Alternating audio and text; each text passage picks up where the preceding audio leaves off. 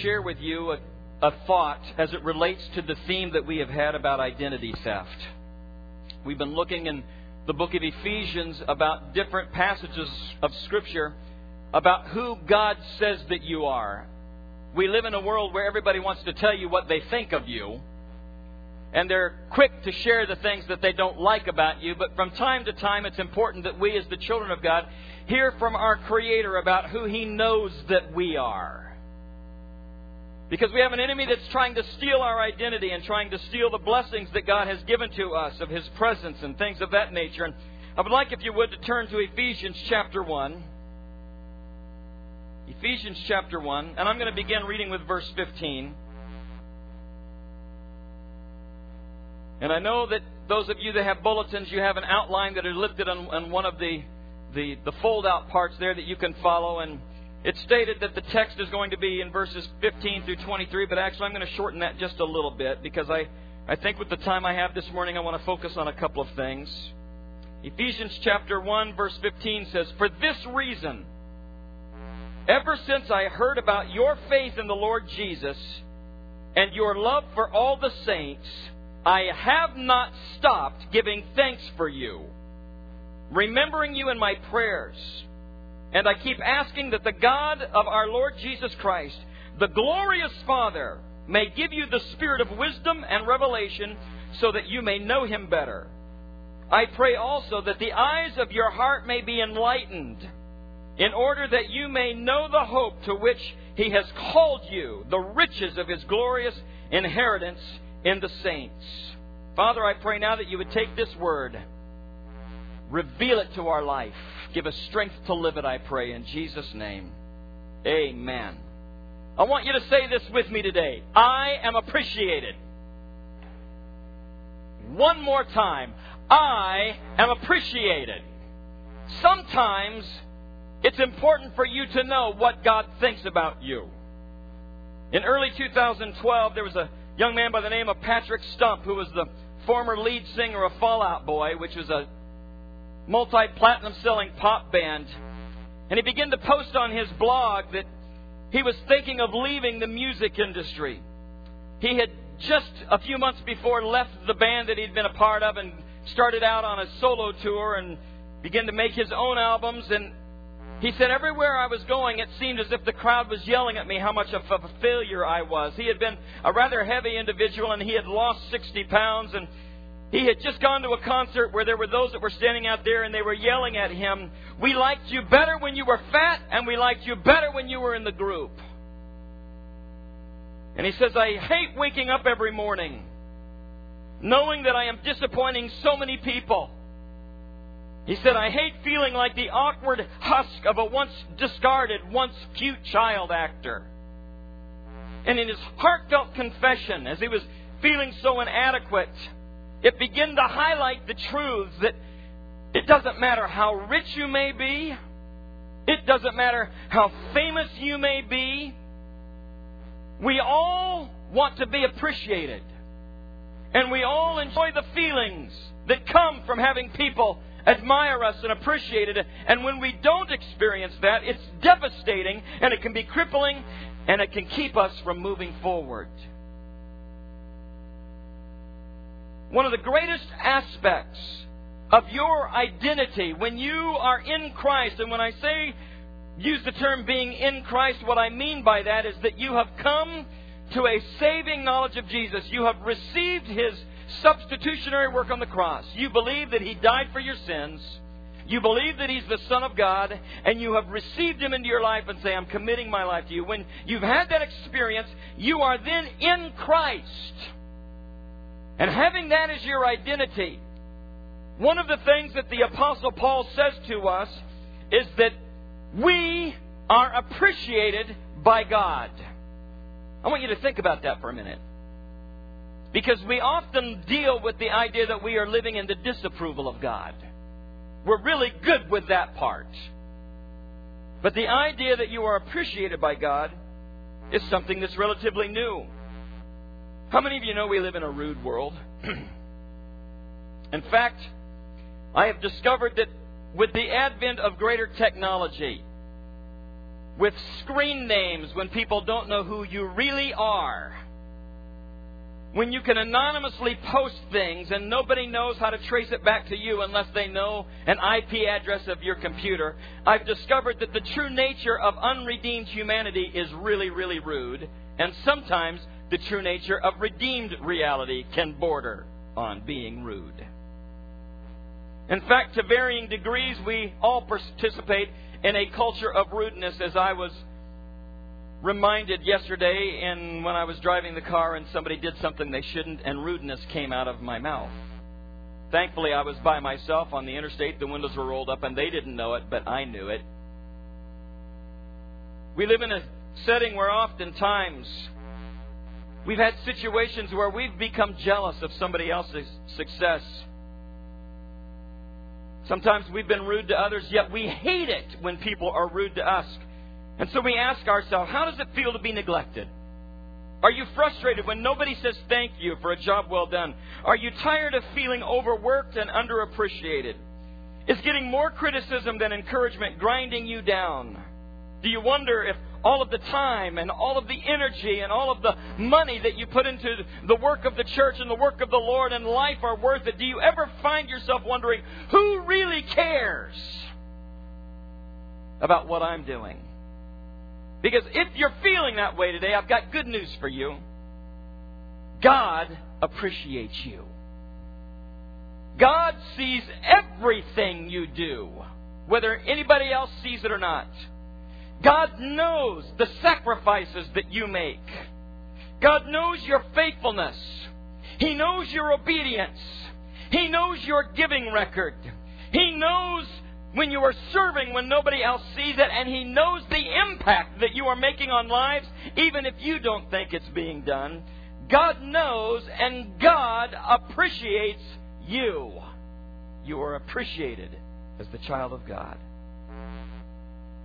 There was a message within our text this morning. Paul, speaking on behalf of the Spirit, says, "Therefore, after I have heard of your faith in the Lord Jesus Christ and your love for all the saints," in other words, as I have heard about all the great things you're doing, I do not cease to give thanks for you. And because he is speaking on behalf of the Spirit, it's as if the voice of God is flowing through Paul when he says to his church, as God is speaking, I know what you're doing, and I just want you to know I could slap you on the back with appreciation right now. And I never cease making mention of it in my prayers. The great pride I have in what you're doing. In fact, if you're to look through the letters of Paul, you would find that there are 11 times when Paul in his letters, specifically to the Romans and the Corinthians and the Philippians and the Colossians and the Thessalonians, and then again to Timothy and again to Philemon, specifically mentions the great pride of God and how appreciative God is of the work that the churches and the individuals are doing. Paul was keenly aware of what it means to be appreciated. And he knew that none of his suffering or service to God was unseen by God. And from time to time there are things that you go through in life that you need to know that God appreciates you and what you're doing, because it helps you get through the difficult times. It helps you get through the suffering times. And Paul was saying to the church, I want you to know, in Christ, you are appreciated. And there are 5 things that I'd like to highlight very quickly this morning. And then we're going to conclude in a rather unusual way, and we'll have other people from church downstairs joining us. But I want to share with you some things today that you need to know. The first is, appreciated people exchange grumbling for praying. Appreciated people exchange grumbling for praying. When we feel unappreciated, when we sense that nobody cares what we're doing, or in those moments when we feel as if we're being taken advantage of, when we feel taken for granted, we often, by virtue of our nature, fall into a place where the first thing we do is grumble. The first thing we do is complain. That's our fallen nature at its very best. If I'm feeling unappreciated, I'm going to grumble. I'm not happy about this in the least bit. Well, I just ought to quit and let everybody know just how much I do. Well, how are they going to do it without... we're good at that. And the reason I did that so well is because I've done that. It's all these thoughts that run through our mind and then they run right out of our mouth. And the Bible is very clear that grumbling is a sin. But how do we stop grumbling? How do we just stop our frustration? How do we stop the things that are running through our mind from running out of our mouth or running through our attitudes? How do we pretend that we're happy, and how do we fake joy when it's really not there? The Lord actually wants us to come to a place where we would stop looking at people for appreciation and start looking at Him for appreciation. I'm going to say something that might shock you this morning. When we get to heaven, I am not the one that's going to be reading the good works out of the Bible. Out of the book. It won't be my appreciation or anybody else's appreciation in here that will be the rewarder of your works. And yet oftentimes we take our eyes from the one who has created us and loves us and appreciates us, and we put it on others around us, and we expect that we can get by if everybody around us would just express to us how much we are loved and appreciated. There is room for that, but ultimately it's Jesus that we desperately need His appreciation. Jesus also knew what it was like to live among a world of people that He constantly was doing things for that they didn't recognize. If you don't believe me, as we get into this season, you're going to read in your Bible that they were yelling, "Crucify Him! Crucify Him!" Nobody was out there yelling, "Appreciate Him! Appreciate Him!" In the middle of everything that He was doing, and I don't believe they had any idea at that moment that He was redeeming them for eternity, they were still yelling unappreciative things to Him, but it didn't stop Him from doing what's right as it relates to us.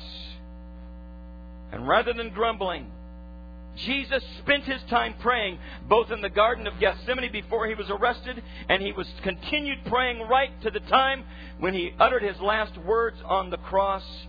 And even then, when He was dying for our sins and being unappreciated for the greatest act of love that's ever been given to mankind, He chose not to grumble, but to say, "Forgive them, Father, because they don't know what they're doing." He endured this because He was certain that what He was doing was the will of the Father. And He knew that the Father was pleased with Him so He could handle anything that this life would throw at Him. In Christ, we see at His time of water baptism that the Father began to break through the natural world, and He spoke into the life of Jesus, and He said, "This is my beloved Son, in whom I am well pleased." And because He spoke into the life of Jesus saying, "Son, I am proud of you. I appreciate you," He, because we are in Christ, speaks to you and I and said, "These are my children." And today some of you need to hear the Father speak to your soul and say, "In you I am well pleased today. You are appreciated." The last few weeks, we have had some small groups that have been meeting, and they've been taking the sermon notes and have been unpacking these in a little bit more of an in-depth way. And the results that we've gotten back from people are saying they really, really enjoy the interaction as they begin to take the Scripture and the thoughts and begin to apply it to each other's lives and what God is doing. And I want to encourage you that if you're not in a life group, if you're not in a small group, that you find one. We need that connection with each other. And I want you to know there's great spiritual benefit in opening up your life to one another and having great spiritual discussions. Some of you are extremely lonely and extremely isolated, and you need to connect because the church was meant to be lived together. And some of the questions that you're going to be asking yourself about that is what about you? When you get frustrated or annoyed or feeling unappreciated, do you respond by grumbling? Do you try to gather a team of people around you that feel the same way you do so that you can be a grumbling group? Or do you begin to instantly say, "Lord, I'm feeling this way and I know that you appreciate me, so Lord, help me to move from that to a point of prayer so that I can begin to pray for those around me? Practically speaking, are there times in your life when you can see the examples in your own life of how grumbling has made a situation worse rather than better? Because as we begin to do this and unpack these things together, the Lord will begin to elevate in us the way that we are to live. Secondly, appreciated people exchange competing for celebrating. When we are unappreciated, we are prone to participate and engage in unhealthy competitiveness. It's amazing for those of you that grew up with many brothers and sisters what sibling rivalry looks like. Some of you are smiling, laughing. Some of you are going, not me. If you were an only child, you have your own problems. For those of you that grew up in larger families or had brothers or sisters, and mom and dad begins to compliment one on how well they did, and the others begin to feel like I'm being ignored, suddenly they run in with it. Well, what about me? Look at this. Or, wanting, so desiring that attention. And there seems to be this spirit of competition. And depending on which child you ask, every one of them believes that mom and dad has a favorite, and it's generally not them. Because of the sense of competition that takes place when we're looking for some appreciation. And we feel like we're competing if we've been overlooked in favor of somebody that we don't think does something as well as we do. Now, I have to tell you that there is a such thing as healthy competition. In fact, the Bible says that we are to spur one another on toward love and good deeds. In other words, we can encourage one another to do great things. And at other times, the competition isn't necessarily glorious, nor is it godly. And the difference is when we focus on trying to show our superiority over others, or we seek to outperform them with the purpose of achieving power, status, praise, or reward, hoping that when that happens for us, that it will diminish them and make them look less. This happens even in churches. When we seek to compete with somebody to defeat them. Before I had the awesome opportunity of being the pastor of this church, I served in an administrative role within our state. And there were many occasions that I was sent to mediate things that were taking place in boards or between pastors or between situations that had grown between people of influence in churches. And I remember many of those times sitting there thinking, how does this happen?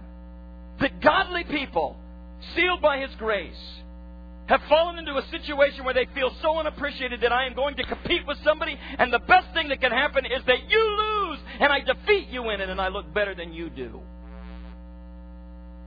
And it comes back to a root of feeling so unappreciated for what we do that we feel like we have to force the issue. And through a competitive nature, whether it be for an office or for power or for authority, I will do whatever I have to do to make you look bad so that I look good. And then I'll sit back and people can applaud me. Jealousy is an ugly emotion. The Lord wants you to know today that you don't need that. We should not rejoice if others fail or suffer humiliation.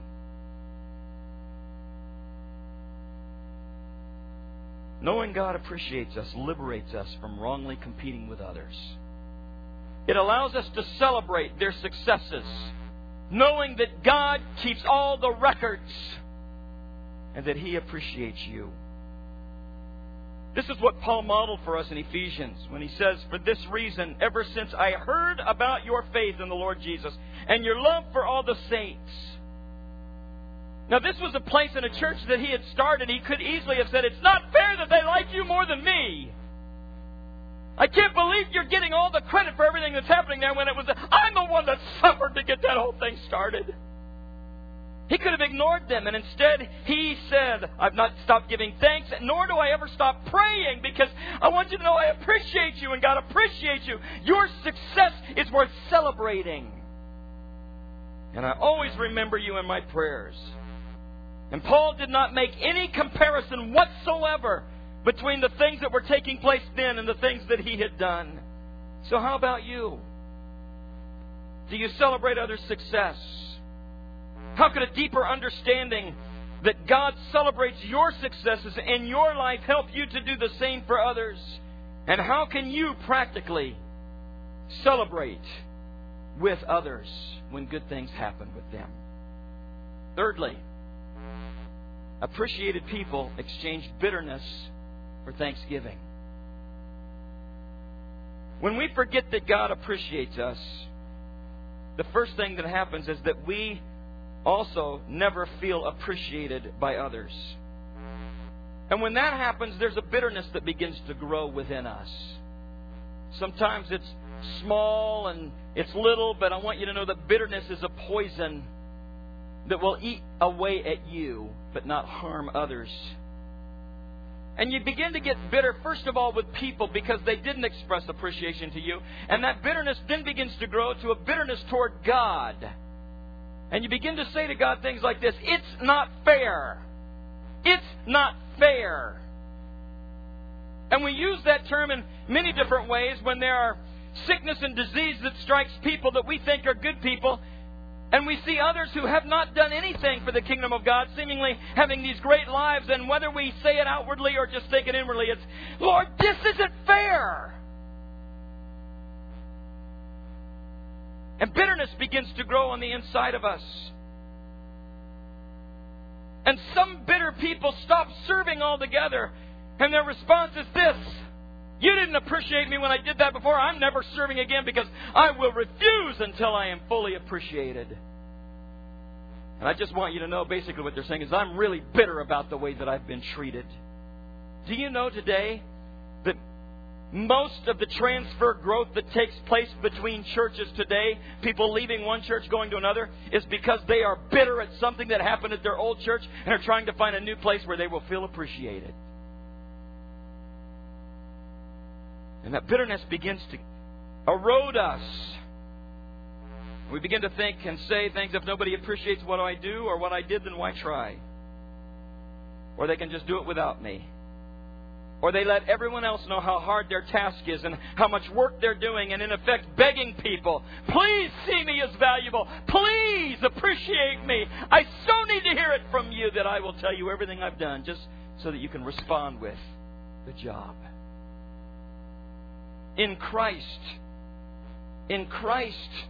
as His child, He wants you to know that He appreciates you.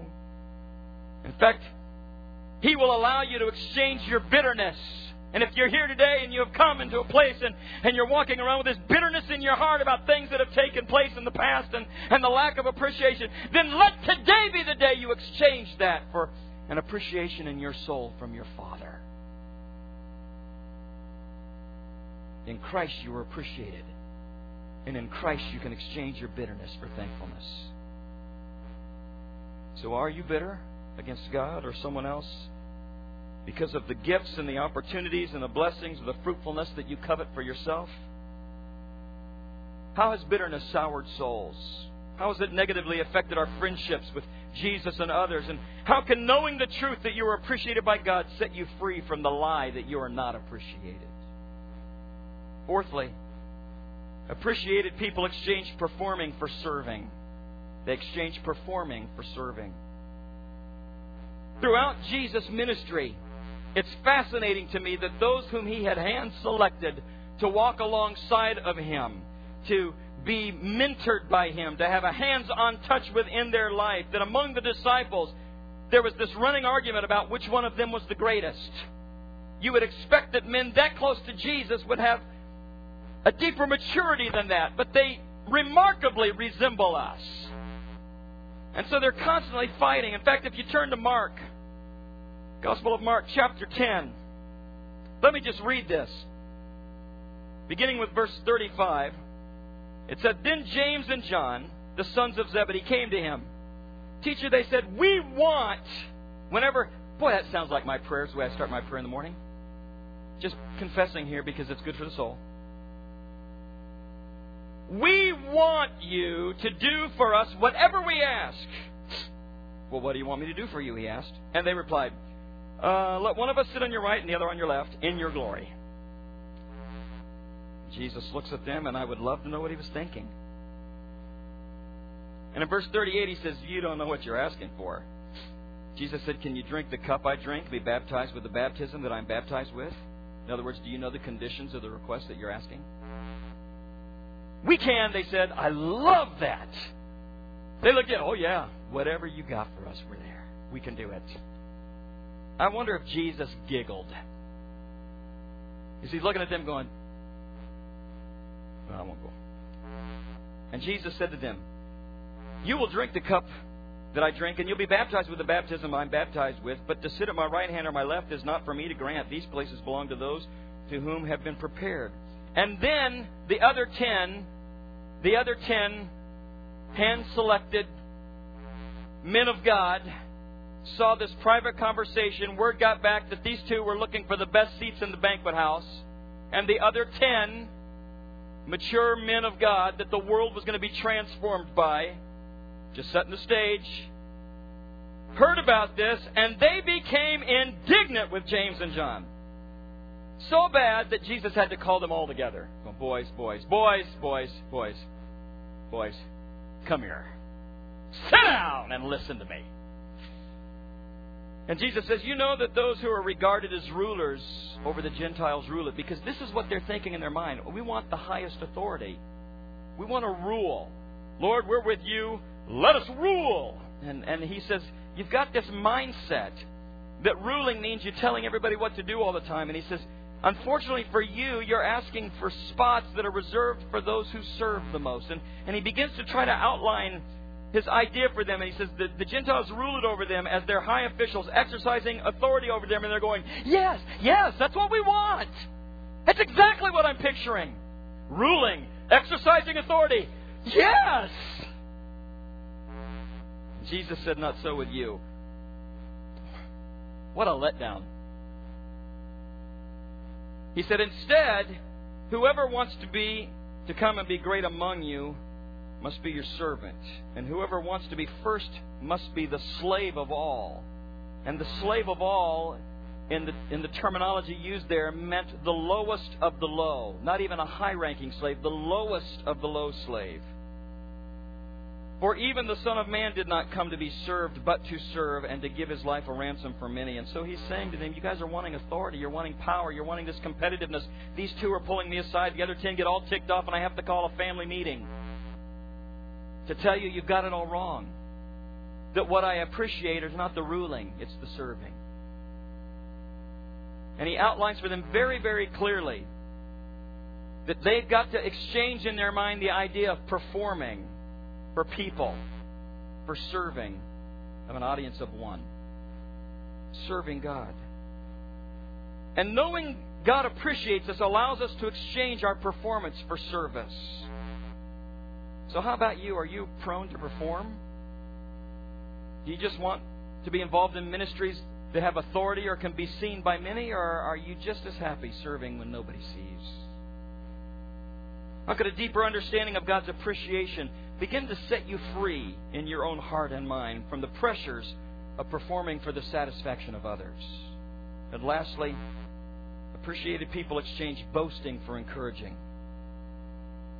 I've been fascinated by the story of a young quarterback by the name of Russell Wilson.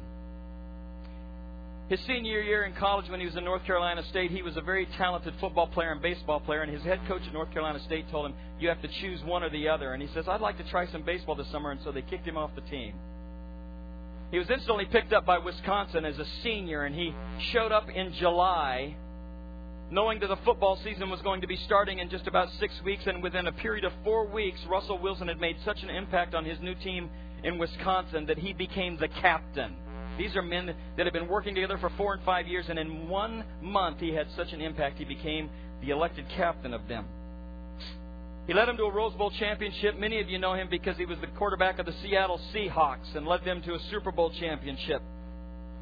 What you don't know is that this past year in a supplemental draft, the Texas Rangers, a baseball team, drafted him knowing that he would never play baseball with them. And when they asked the owner, why did you waste a draft pick on him? He said, I'll do anything to have a man with that kind of character hanging around our locker room. And he brought Russell Wilson in, who ended up speaking to the employees and to the minor leaguers and to the major leaguers. And they said what was fascinating about him is that people just liked to be around him because wherever he went, he did one thing that was simple and powerful. He was genuinely interested in everybody who served around him. They said if you would follow him, you would see him looking into the eyes of people and thanking them for all he did. He constantly encouraged people and others. And when they would ask him why you do that, he would give glory to his Father because he was a child of God. And he says, I must appreciate others because I'm appreciated by my Father. How great would it be that we would be known by the way that we interact with people as they want to be around us because we acknowledge them, we respect them, we appreciate them. And as a result of what God has done in our hearts, that would spill out to others. There are many people that want to end up boasting because they want you to know what they have done. Lord, help us to be proactive and appreciate. So how can we apply this to our lives today? I'm going to ask Karen and the instrumentalists if they would please come. I'm going to ask our ushers if you can slip down and get our children's church and our children's ministers and have them prepare to come up if you would please. We are appreciated by God. It's part of the identity theft process that the enemy wants to rob you of, is the idea that you're appreciated. Because he likes it when you feel bitter and competitive. He likes it when you grumble. And the Lord says, let me remove all of that from you and just let you know I appreciate you. And so I'm going to ask you to commit by God's grace to being an appreciative person to others. Be appreciative with your family and your friends and your co-workers. Strive to make more deposits in the account of appreciation than withdrawals from criticism. What's amazed me through the years is conversations that I've had with men when I've had opportunity to speak at men's events and things, and talking with men at the altar to find out how many of the men felt that they've lived their whole life just trying to get Dad to appreciate them and to acknowledge them. And there was a generation that was before us that parented differently, and there seems to be this empty hole in the hearts of so many. And so, dads, appreciate your children. Appreciate your wives. And wives and mothers, criticism so often is easy for us because we're so good at picking up the things that people don't do well. But let me just say that because Christ is in you and you are in Christ, let the nature of God's appreciation be words that flow through your lips. Appreciate your husband. Appreciate your children. Some of you do this so very, very well. For those of you that are working for a boss that drives you nuts, you feel taken advantage of.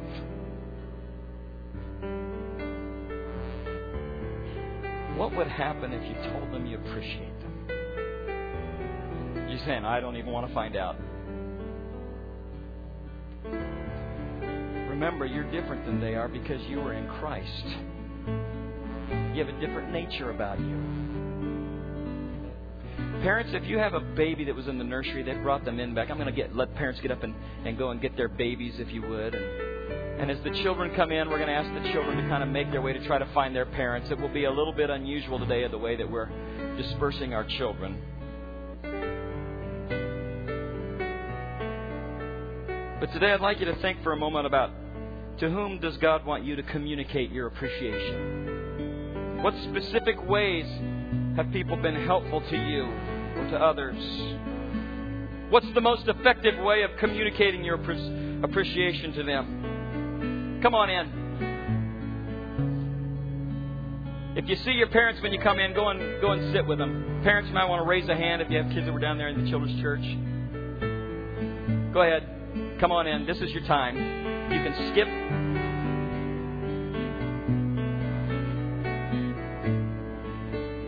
When you see your kids, stand up so they can see you. What great children.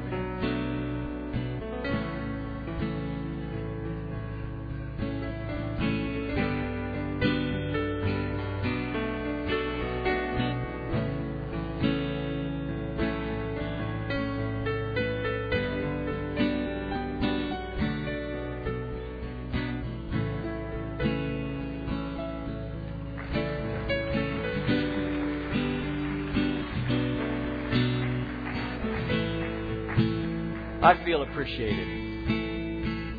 That was not why I preached this message.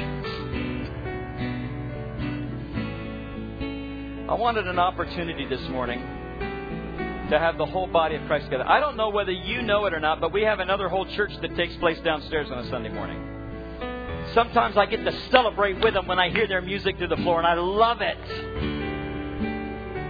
Because there's life in the house of God.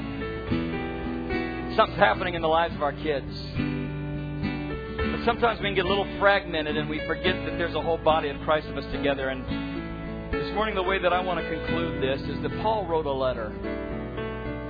He was a great writer, and so he wrote letters of appreciation. He sent them to different people, and he would write them in his handwriting, but he was speaking, "Thus saith the Lord," and so that people could sense not only his appreciation, but the appreciation of their Savior. I would like every person that serves in any capacity, even those that have the very important job of making sure that I get a piece of cake every Sunday morning before I start Sunday school class. Those that bring the water up for the coffee pot. Those that are serving in discipleship ministry. Home small groups. Picking people up in cars and vans. Those involved in cleaning our sanctuary and cleaning downstairs. Those involved in the board. Those that are involved in our children's ministry. If you are involved in anything that benefits the kingdom of God in this church, I'm going to ask you to stand.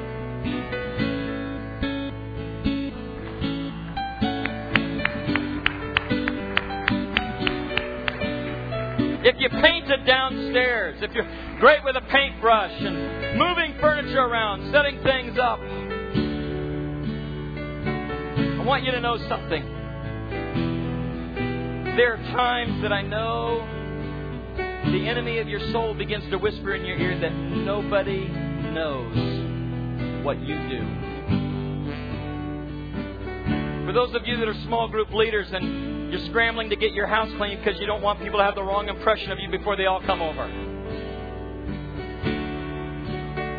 And in that final hour before everybody shows up, you're thinking, I'm never going to do this again. And then you have to remember what it's like the hour after they leave, and you sit back going, that was so refreshing. Those of you that are sitting there thinking, I've wanted to do things, I haven't had the opportunity, your time is coming, but I want you to know something. You are appreciated by your God.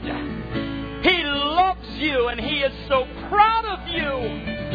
He's making little notes of everything that you do, and there's going to come the time when you're going to stand before Him and He's going to open the book and He's going to remember things that you did that you forgot that you did. Because it was so meaningful to Him that out of your love for God, you served His people, and by doing so, you became a living example to everybody that the greatest thing that we can do and the greatest authority that we have in the kingdom of God is by serving the most people. For our children's pastor and her staff that are down there every Sunday and miss out on communion. You wear beautiful green shirts so that we all know who you are. For those that chase babies around and I understand that they have this on a loudspeaker, and I know you don't hear a word I said, because if you do, then you're not paying attention to babies. And you're thinking, this really doesn't matter. Oh, you have no idea how much your ministry matters. We appreciate you. For those who set tables up and clean up the floors and help when people have emergencies and you serve, I want you to know I appreciate you.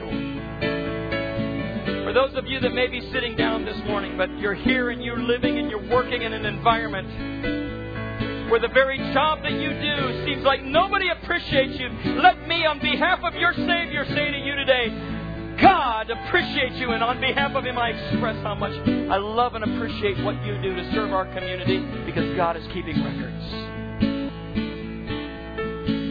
When the enemy tries to rob that nature, rob the nature of God from you and rob you from the joy of feeling appreciated and knowing what you do matters, because He wants you to be bitter, He wants you to be isolated, then you stand up and say, it says in the Bible, my God appreciates me, and I'm going to stand firm on that knowledge.